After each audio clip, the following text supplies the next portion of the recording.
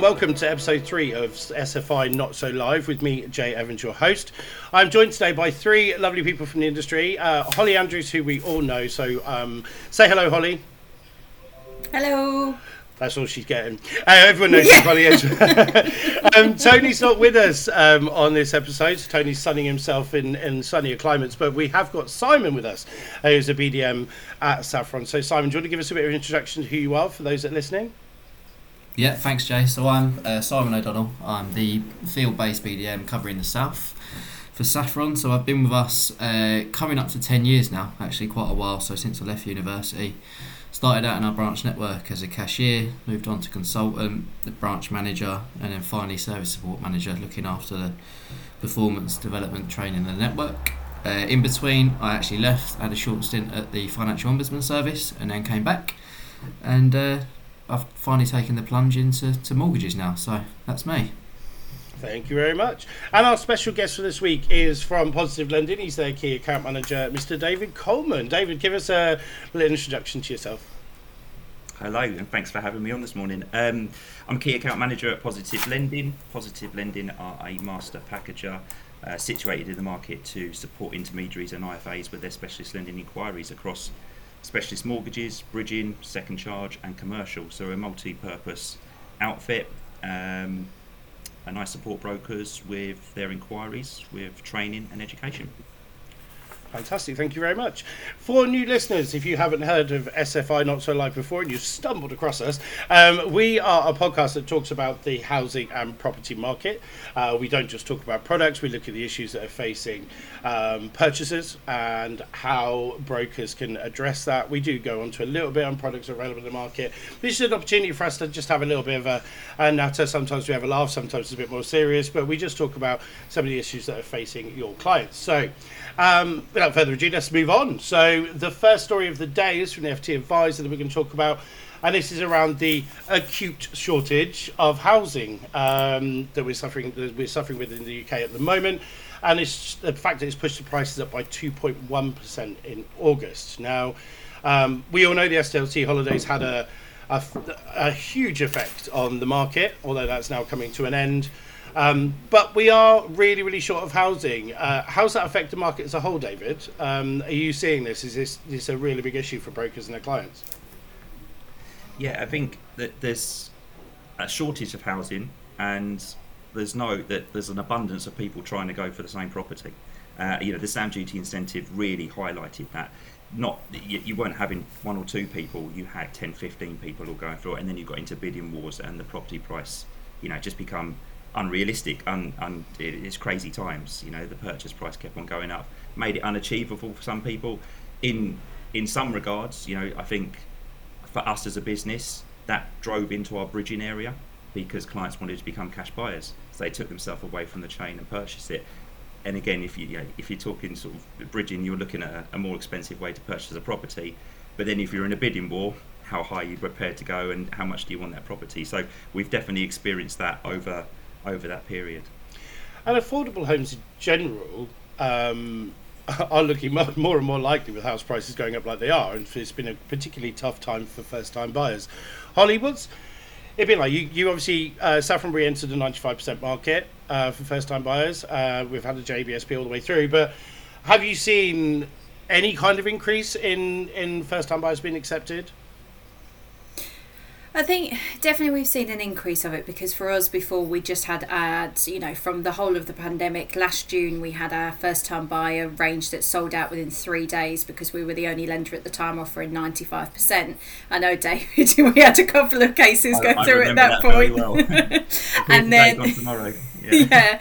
And then we kept our joint borrower sole proprietor mortgage, which is the family support where they you can have up to 2 first time buyers and 1 supporter, so that they can purchase a property if they are struggling with affordability. And now, since we've been back in the standard 95% spaces, we've definitely had a lot of interest in it. We see quite a few dips in per day for 95%, because at Saffron, because we're in the specialist space, it's not your standard case where they're not going to the high street. You're looking at people that maybe have had a credit blip in the last 24 months, 12 months over the pandemic, or their income structure isn't quite great. So that's where we're seeing it, because everybody's been impacted, whether it's because they're self-employed, so their business is either had to adapt, or their profits have been impacted over the last year. Alternatively, it's people that have just, taken a payment holiday, or they've got themselves into financial difficulty that's a little bit we're not strong on our adverse as we'd like to be, but it is a light adverse product. We've got CCJs up to 250 that have been settled for only just 1 month, and the same with default. So we're seeing sort of the not so high street cases coming through to us, and it has remained popular ever since we've had that product. I think if we look at the housing shortage as a whole, the SDLT holiday really is to blame, isn't it? I mean, the increase in buy-to-let was evident over the last year and a half, certainly. That's going to have bumped up the prices, isn't it, David? And now our first-time buyers literally sit there going, there's not enough here for me. Absolutely, yeah. I mean, it's a supply and demand, isn't it? We moved house ourselves at the beginning of the year in April. I'd say we probably paid a good 40-50 grand above what the property was worth if we'd have done that 2 years ago, 18 months ago, 12 months ago. It's crazy. And there was a significantly higher bid on the table when we got our property, but we were accepted because we had a fuss-free chain. And the clients opted for that because it was less hassle for them, and there was less things to go wrong. So we lucked out. Otherwise, we could have gone higher and higher, and our budget would have got less and less, and we'd have been fighting against it. But yeah, absolutely, I think, and it just comes into affordability. The more the property goes up, and we got in a situation ourselves with a couple of properties that we sort of almost fell in love with, and then the bidding just got silly, and we're like, well, what are we doing here? We're just, we're bidding for something that it's just going to outprice us. It's just ridiculous. So took the sensible decision, stepped away from that, and then re-looked on the market. It as soon as you were looking at a property, it was gone. You'd find it online within the same day, the next day it was under offer. It was a really crazy time. It's madness. You got that chain, and I say the easier option sometimes for the seller is the best option. But from the buyer's perspective, you say about affordability, Simon.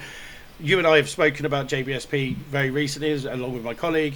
How has that been a bit of a saviour? What's the JBSP done that has helped these first-time buyers with affordability? Yeah, so the JBSP, or the Joint Borrower Sole Proprietor, obviously there's a lot of 95% products on the market at the moment, and we're in there as well with the first-time buyers. But with the house prices continually increasing, it's not always affordable for the first-time buyer. So with our JBSP products, we allow a supporting family member to go on the mortgage with them. So the first-time buyer has to reach affordability up to 70% of the loan, and then supporter can come in at 30%. And we can go up to 95% LTV on that and on new build houses. So that's really helped those first-time buyers that are perhaps being outpriced by the increased property prices and just falling that little bit short on affordability. So it's been a bit of a hero product at Saffron, and like Holly said, we've had it the whole time, the whole pandemic, and it's proved really popular. I'm not surprised. Just echoing David's.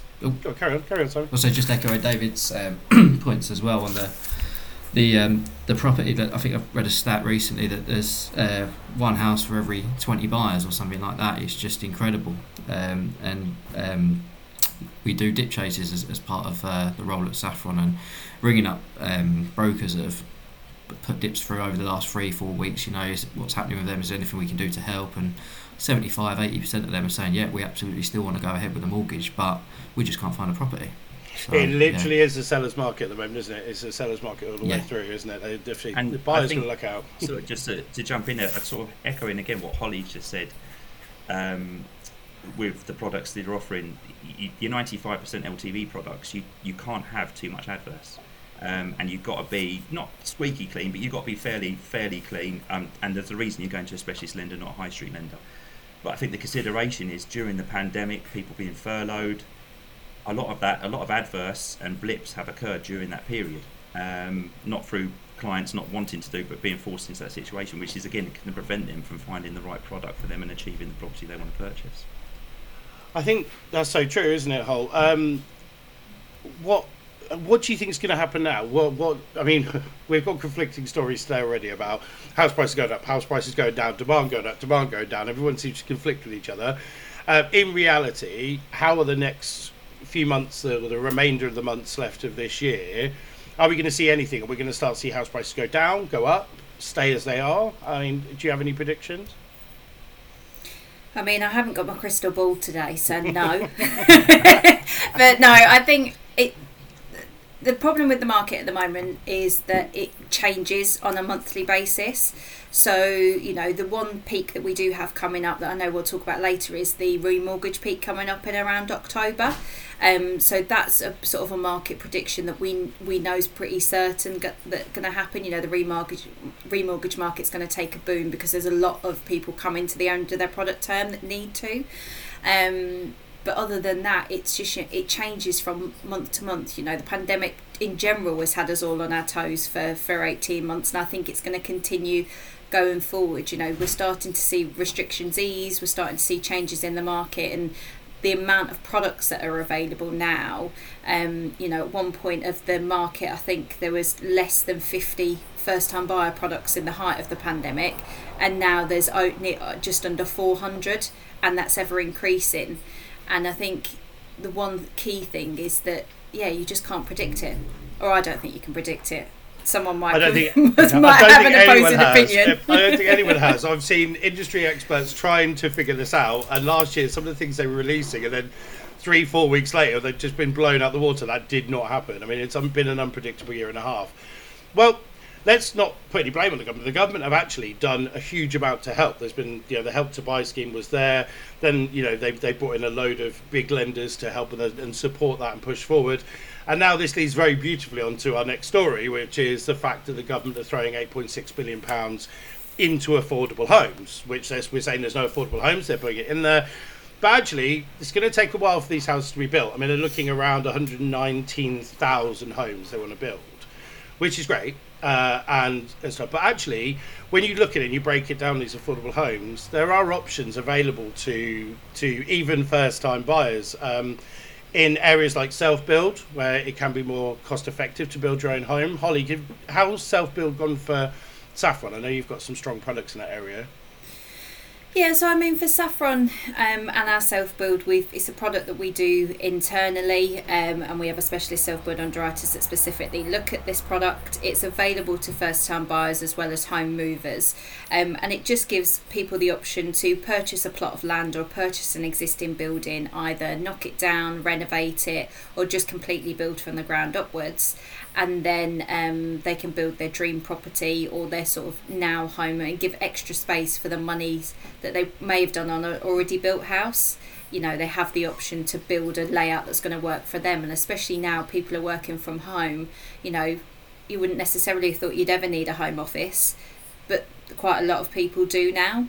So, they're factoring in things like that and space for that. And, self-build gives them that option with keeping it in their budget. So yeah, self-build for us especially is one of the key products of where we can help first-time buyers that maybe have got no building experience but have a project manager that's able to help them, and they've got all their architect's drawings and costings, and we can really go from there and work with them on it. You've highlighted something there. There's a massive misconception because of the name that self-build is just building a home, but actually it could be converting an existing building into a home, and it could be a massive renovation. David, how is that across the industry? Obviously, we can talk from a Saffron perspective, but on trying to find an affordable way of owning a home, have you seen any shift towards first-time buyers going that direction? I mean, yeah, we've seen a spike of self-build inquiries, to be fair, and I think there's two sides to that. You've got obviously people that have been affected by the pandemic and furlough and loss of income and stuff like that. You've also had people that have been very lucky through that because they've worked at home, their expenses haven't been so high, they've saved a lot of money. And what we tend to find is someone who's doing a self-build is in that situation, they've got a bit of land or they can improve on what they've got, and that's exactly what they want to do. Holly's hit the nail on the head there. People are now looking at their work at home space. Let's be all, when this hit, we were all working on our kitchens or our dining tables and stuff like that. People are now looking to incorporate an actual workspace at home because the world will not go back as it was before. There will be an element of working at home, maybe full-time, maybe part-time in the office, part-time at home, and people want that availability at home, so that's going to be a consideration. And we tend to find also that it's clients that have maybe the space, the land, have managed to save some money, or someone that's inherited a property along those lines. It could be it's something that needs a considerable work, so rather than do it up, they're going to make it into their perfect home. and do it that way. So we've definitely seen a spike in use for that self-build kind of area. And Simon, again, just tapping into the fact that, with self-build and the name, this isn't really always about grand designs, is it? You're not thinking about the £1 million home with the big glass frontage and God knows what else and shaped like an aeroplane. It is more your 2 up, 2 down renovations or your quirkier products, isn't it? Your quirkier houses. So, yeah, a nice renovation of a good quality building is just the same, isn't it? Yeah, that's right, and we've seen quite a few go through recently. Actually, some real nice self-built properties that have materialised, and clients' dream home. They've now got them, and like you were saying, Holly and David, 18 months ago, your home was your home. Now it's your office, your gym, your classroom, your bar. If you're lucky enough to have an outside bar.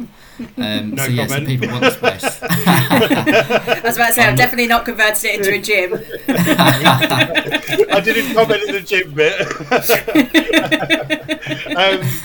But it's true though, isn't it? We're not just living at home anymore. We're living our home, as in we're doing a lot more in our space and environment. So that has caused quite a fundamental shift of maybe slightly older generations moving away from the cities and into rural areas, and that's going to shift the prices up. But for buy-to-let buyers, which have been a hell of a lot of in the last year and a half, it's actually been a real opportunity for city homeowners, hasn't it, David? The rental market seems to have shifted to cities, not necessarily just London either. No, absolutely, and listen, there's a lot of activity in the landlord and buy-to-let market. It's a very buoyant market. Landlords are capitalising on this because someone potentially who would be more interested in living in central or closer to the central area is now moving further afield because actually they can get more for their money, they can get everything they want there, and they might be looking at a rental property when they're working in maybe the city, for example, for the time they're there, maybe 2-3 days a week, and the rest of the time they're working from home. So yeah, and I think there'll be more of that as well. There's a lot more opportunities out there in the buy-to-let world. HMOs has been something that has really spiked interest with landlords, and again, they tend to be in, I suppose, your more educational university areas, but landlords are investing in that, and there's a big spike in use for those. It's a very lucrative market, the HMO, isn't it? It can be quite lucrative depending on the property you get. Absolutely. And how you convert.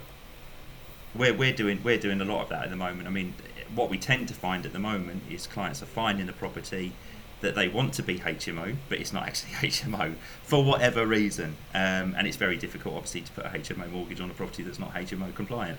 So again, that leads into something that's it may be bridging, development, finance, whatever it may be, and then the HMO is provided as the exit strategy, which is it is great. It just shows that there's opportunities in the market.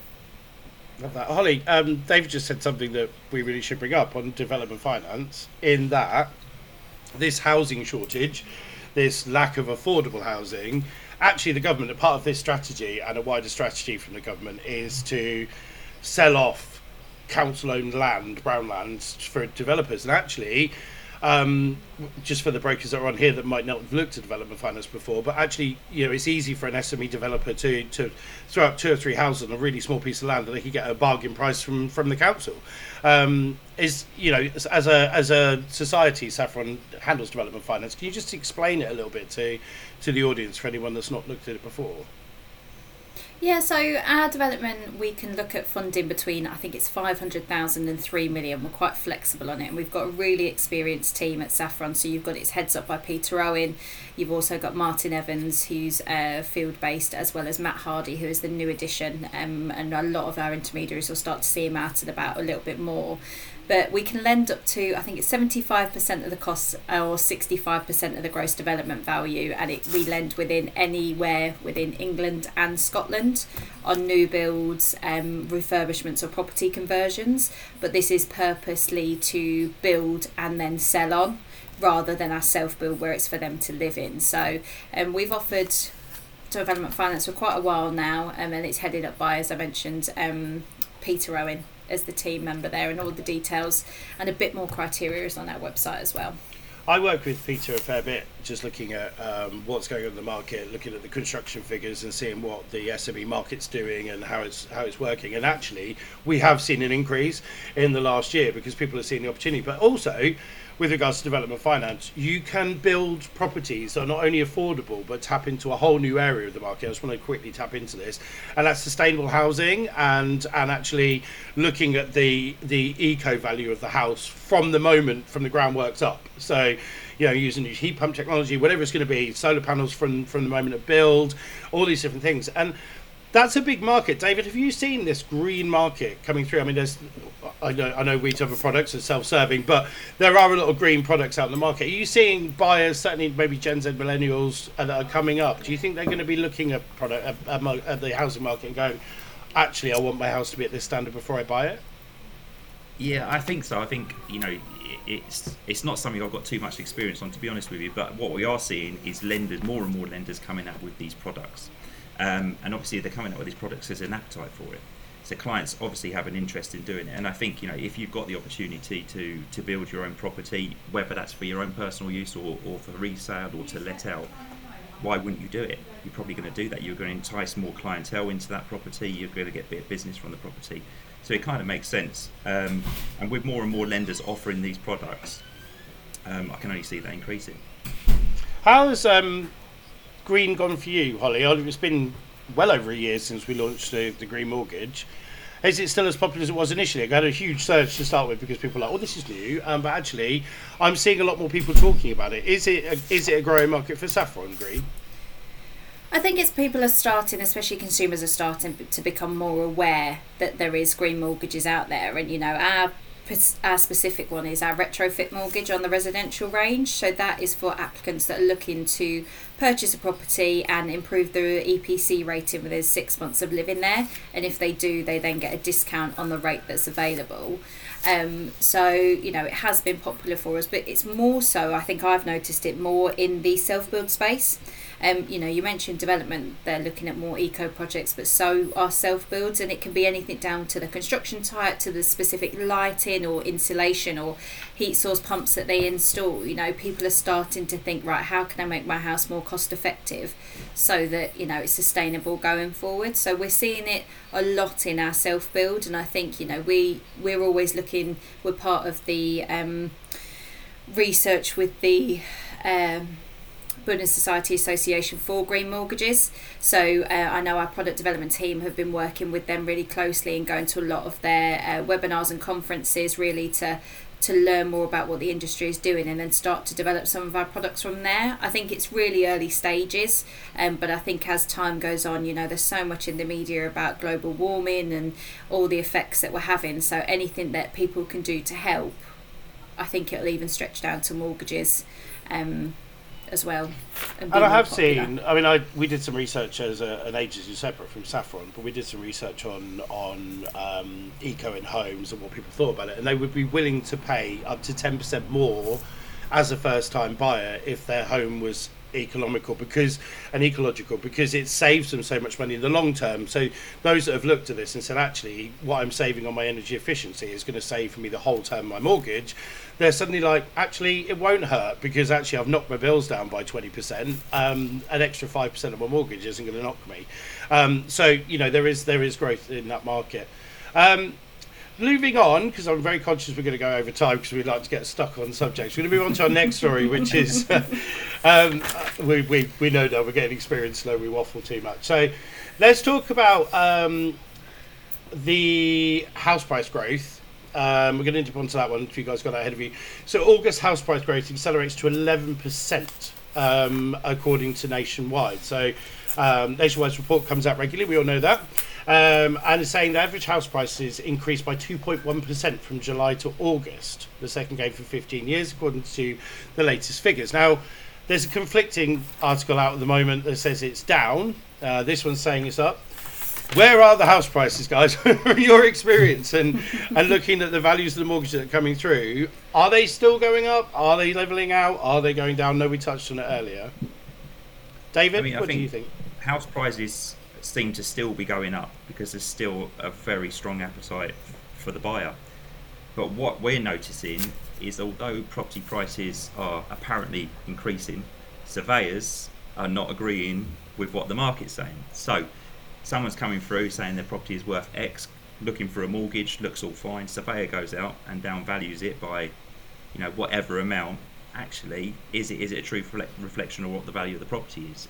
It's not necessarily. Again, it comes into that whole, the interest and the bidding wars and stuff like that. It becomes an unrealistic, an unstable valuation, which is fine purchasing the property, but if you can't obtain a mortgage on it, then you become unstuck. And that's where the problem comes in, because as we all know, everyone's going to go by what the surveyor says, and if the surveyor says it's not worth, it's not worth. So you can argue that until you're blue in the face, you're not going to get anywhere. And I think that's causing us a lot of problems with mortgage buyers, purchasers, and remortgages. On the flip side of that, there's always a positive, excuse the pun, but that drives into our second charge market because we've got the higher LTVs. But again, it's going to prevent people that are looking to remortgage or purchase because they're not working on a true reflection of the value. And that's a big issue, isn't it? Because we've got a peak of remortgages on the way, haven't we, Hull? Yeah, so it is, I believe, due in October is what we're sort of waiting on for a peak as expected. So, I just nodded. I know nobody could see me, but I nodded with David when he said about the down valuations in the market. But some people are actually using that to their advantage because they're able to then, if they've gone through bidding, they might be overpricing. They can actually probably renegotiate a purchase price lower so they can still get the mortgage that they want. So, some people have been quite savvy enough to actually, get a better deal at the end of the day. So, I definitely agree with the down valuations. We're seeing that a lot. Is there any trends in the house prices? It's probably throwing you under the bus, all under us a little bit, so do feel free to tell me if I'm off the mark. But is there anything to do with location, region, where the house prices are specifically flying up, or is it across the board? Is there any sort of peaks and spikes anywhere in the country? David, anything you know on that? I think prices, the further afield you go, you're more rural country, that kind of area, the prices have definitely crept up and jumped there because, like we've already touched on, people are now looking at not needing to be in the city or not needing to be on top of a main train station that takes them in. That commute is almost redundant for them now. They're now looking at, well, what can I get for my money if I move a bit further afield? What can I build if I move a bit further afield? So obviously the more interest, that's going to spike prices, and that's just going to increase. And Simon, you work for the South region. You're the worst. I did see an article that I think the highest increase in the country was in Cornwall, the biggest jump. And I don't know if that was down to the fact that there was a big world summit there and everyone got to see how beautiful it was. But I think it leads on to what David was saying. These coastal, beautiful, relaxing, sort of laid-back towns are going to be where these city dwellers are flocking to, aren't they? Yeah, I myself live on the coast, Frinton-on-Sea, if anyone's ever heard of it, near Clacton. But, like I said earlier, when I took a year out of Saffron and worked at the Ombudsman service, it was 2 hours door to door for me to get into London 5 days a week, and obviously you pay a significant amount to do so. So it was 4 hours out of my day. I was paying, whatever on the train fares, etc., stuff like that. And in the end, I said, look, enough's enough. I can't do this long term. But actually now, in hindsight, if it was now, I wouldn't have to go to London every day, perhaps 1 day a week, 2 days a week. So you don't have to live within half an hour of London. You can live 2 hours away like me and still do the job the same that you would be as if you was commuting in. I was the same. So, Norfolk to London every day, 5 days a week, and you only have a shelf life with that. It gets a bit, that's a bit much. But then looking at the rental market, renting in the city is actually not as bad as people make out, London being the exception. But I mean, in my mind, surely everybody's moving to leafier and nicer environments. But what does that mean for these empty buildings? Are we going to see this continued run of buy-to-let properties being bought up in the cities? Because I can only see this young market, these young people coming into let. I can see them all moving to cities. David, do you think it's a long-term move? I think, I suppose we've seen an interest in inquiries, an appetite for holiday lets and Airbnbs. And if you've got empty buildings in cities and stuff like that, people are going to take that opportunity because now the world is opening back up and people can go out and socialise and take a break, wherever that may be.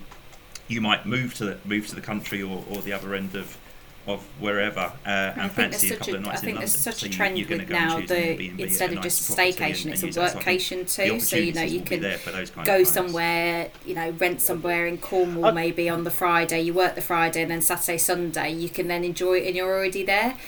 People are doing that a lot more now because they're working from home. If you've got a good Wi-Fi connection, you can pretty much work anywhere.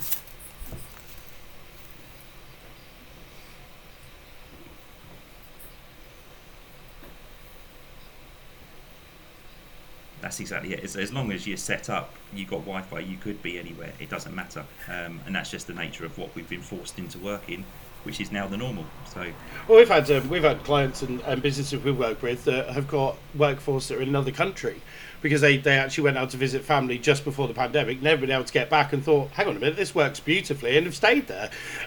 So we are becoming a bit more of a working remote world, and I think that's what we're going to see, this shift to market, but. Let's see how long that lasts for. I say that hybrid has got a shelf life, so let's see. I'd say, as Holly said earlier, we haven't got a crystal ball. We don't know just yet. So really quickly, don't be giving Tony any ideas there, Jay. Yeah, he'll be sunning up in Crete every day of the week. We're doing webinars and podcasts from the beach. If only. Okay, so new builds. Let's go on to new builds, and a bit of a hot topic at the moment. And there's only so much we can say on it, but I think it's worth talking about. This is from Mortgage Solutions. New build transactions are down by 92% due to the EWS1 delays, says a developer. Says new build prices have grown by as much as 20%, but transaction levels have dramatically fallen due to the EWS1 so requirements. An EWS1 form is required for those out there that on don't know, pretty sure everybody knows building on that top of this, has but Holly, cladding, what is an EWS1 or a form? certain What does it need? What combustible it's all material. And EWS1 forms are as complicated as they sound because there's so many different classifications. So each building would be classified by a surveyor. It goes by letters and numbers, and it basically says the risk and whether there is any remedial works that need to become from it. And as we know, this came after the tragedy at Grenfell, and it was really important. There is so many different regulations now and so many different government restrictions and guidance notes that it's almost become quite confusing, not only for lenders but for individuals that are looking to buy one of these properties that maybe never heard or never even thought when they were buying it, I've got to have an EWS1 form, or this could potentially cause a risk to us. So that's a waffly answer to an EWS1 form.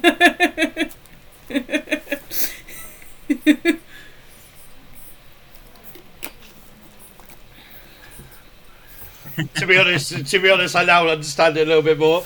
And we all know it's complicated because it's been dragged out for this long. But what does it mean for those that have bought these properties? They can't resell. They're unmortgageable, aren't they, at this stage until they get the ducks in a row, David? And so what's that mean for the people that own these properties and want to move on, or somebody going in to try and buy one? They're prisoners. They're stuck. We see it all the time. I must take, I'd on average, somewhere between 3 to 5 calls a day. Can I refinance? Can I do a second charge? What about if I do a bridge? No. That's all I can tell them. And even though the government, I've said, below a certain level, actually that's deemed okay. It's not an official. They've kind of released it to the world, but it's not official, and surveyors aren't going to be comfortable commenting on that. And I think until it is official and the surveyor's comfortable going out to value a property to say, actually, this has got everything it needs, then a lender will be comfortable lending behind it, and we're a long way away from that. And there's so many people. I've got friends that live in East London, and they're trapped in their properties because they can't get out, they can't refinance. No one's going to buy it because of the same problem, so they're just stuck there. I think the only thing you might be able to do is change it to a let to buy, maybe if you've got a lender who will flip it over with no additional capital raising. But outside of that, it's causing a real problem in the market, and there's a big percentage of people that would want to refinance, move, sell, that just can't at the moment. And just reading a little bit into this, all properties over 18 metres tall fall under this category. They have to be assessed. But as you just said, David, they are trapped in their homes. There's absolutely no way out. But Tony and I did a piece with, I think it was with the FT Advisor, on people actually faking EWS1 reports and forms. I mean, surely that's not possible. But even the attempt to do that shows the desperation people are in. What do people have to do when they're moving into a property? What do they have to review, Holly? What do they have to know? What should they be aware of? So I think it's difficult because everybody has a different view on EWS1 forms, but a lot of lenders they rely on valuers' comments. We do at Saffron, which then, there's not much you can do to help until the surveyor goes out and look at it. I think it's just being cautious and, buyers asking those questions. If the property looks like it's got cladding or combustible materials on it, then to, maybe have a little bit more or just ask, but it's just really difficult for those people that are already in those buildings that, I believe it was a news interview a couple of weeks ago that I saw of a lady that had a really low service charge. They then did the EWS1 survey on the building, and their service charge this year is over £6,000 because they have to do remedial works. Wow. And you think, it's crazy. You wouldn't buy a property and think, oh, that's what I've got to think about, but that's the impact it can have. But it's difficult, and I think until further guidance comes out from the government, I think we'll always be at a stalemate with the sort of as lenders, because as David said, surveyors have to put their name against it. And if they say it's okay and then heaven forbid something happens later down the line, it's them that's going to come back on, just like us with responsible lending. We've got to put our names to it. So is it responsible to lend if we don't know what impact it could have on the customers?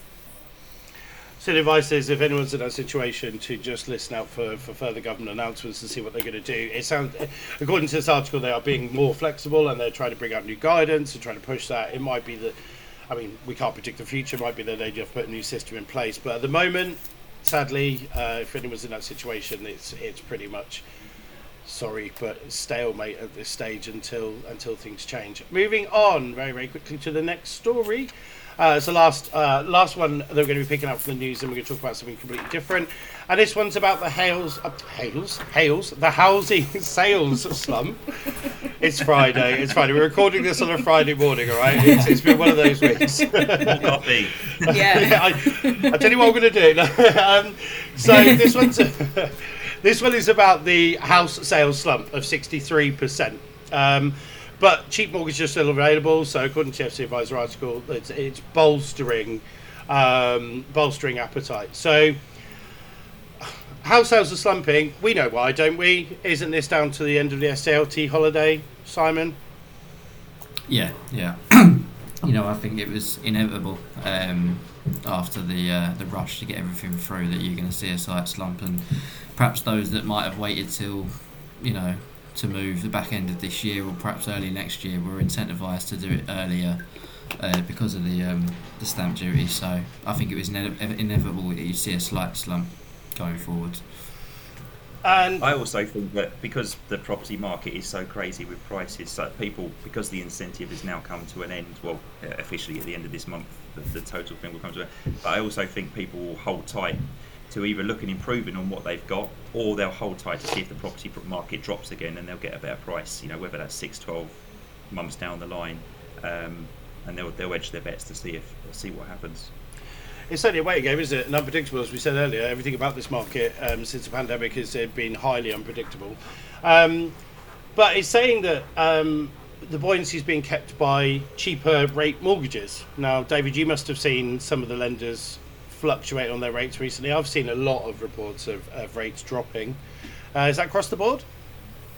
Yeah, every day a lender is getting in touch with us to say we've dropped it by, whatever rates across the certain products they're refreshing, and that just shows that the market is slowing down. They're fighting for the business. They want the business to come through the door. Great news for clients, because they're getting better offerings. It's definitely something we're seeing. As I say, I think yesterday there was 2 lenders that come across and they'd refreshed their rates and dropped their products. Beginning of the week, there was another lender that popped up and done exactly the same thing, and that's probably going to continue until the property market picks up again, purchase market picks up again. So yeah, good news for clients. It really is. It really is. Certainly with Halifax being underneath, sorry to brand check again, but underneath 1%. A 0.83%. On large deposit holders is ridiculous, but it's where we are. As I say, it's fighting for that business. Holly, what's it mean? Obviously, coming up for the Remo time, let's look at Remo time as well as this. Those that are looking to remortgage, how are lenders going to be tackling this market and looking at these Remos and people going to stay? Is it retention? Going to be looking at their current product offering, looking at whether there is a way you can incentivise it, so you free legals, free valuation, cashback options. I think it's going to become super competitive, and we have seen the market really change over the last few months. The rates have just, I've never sort of not seen this for a long time, and I think specialist lenders, sometimes we just can't compete on rate, but then what we're looking at is the adapting criteria. We've done a whole policy review that, spoiler alert, and I might not be able to mention it, but we've got a policy review coming out in the middle of September, so hopefully we'll have some exciting changes coming up where we've had to look at people that maybe have been affected by the pandemic or certain bits of criteria that people will then have to come to us because they can't get it on the high street. Saffron unfortunately just can't go as low as the other lenders, but we can certainly try and help criteria wise. So yeah, I might have done a spoiler alert there and I'll get into trouble for it later, but just see a little plug for the end of the month. just to add a mitigating statement, if you'd like to join us on the October webinar, you can hear in detail what the policy changes are. That's all we're allowed to say. It does launch in September, but we will fill you in more in October. So well plotted, Holly, that was good. I just totally throw me off the rail and say the thought there. Okay, we are coming close to time, so it's a chance for us to just summarise what we've discussed today. But first of all, I want to say a massive thank you to David Coleman from Positive Lending for joining us on this particular podcast with our technical issues. You guys won't know this once we've edited, but we've had a lot of fun recording this one. And a big thank you to Simon as well, who has joined us for this podcast. You can check Simon's face on one of our previous webinars. He has joined us before. And likewise, if you're in the southern region, no doubt Simon will come and see you at some point. So thank you so much for joining us, Simon, as well. Holly, you do the important bit. So any brokers out here listening, want to get in touch, want to talk about anything, let's throw some contact details that way. Yep, so for the BDM team, you can give us a call on 01799 582 925. And then for if you have an email inquiry, you can send that through to bdm.enquiries@saffronbs.co.uk. Lovely. David, for the broker's benefit, do you want to give your web address away for Positive Lending? Yeah, perfect. So it's www.positivelending.co.uk. Nice and simple. If you want to get in contact with me, it's david.coleman@positivelending.co.uk.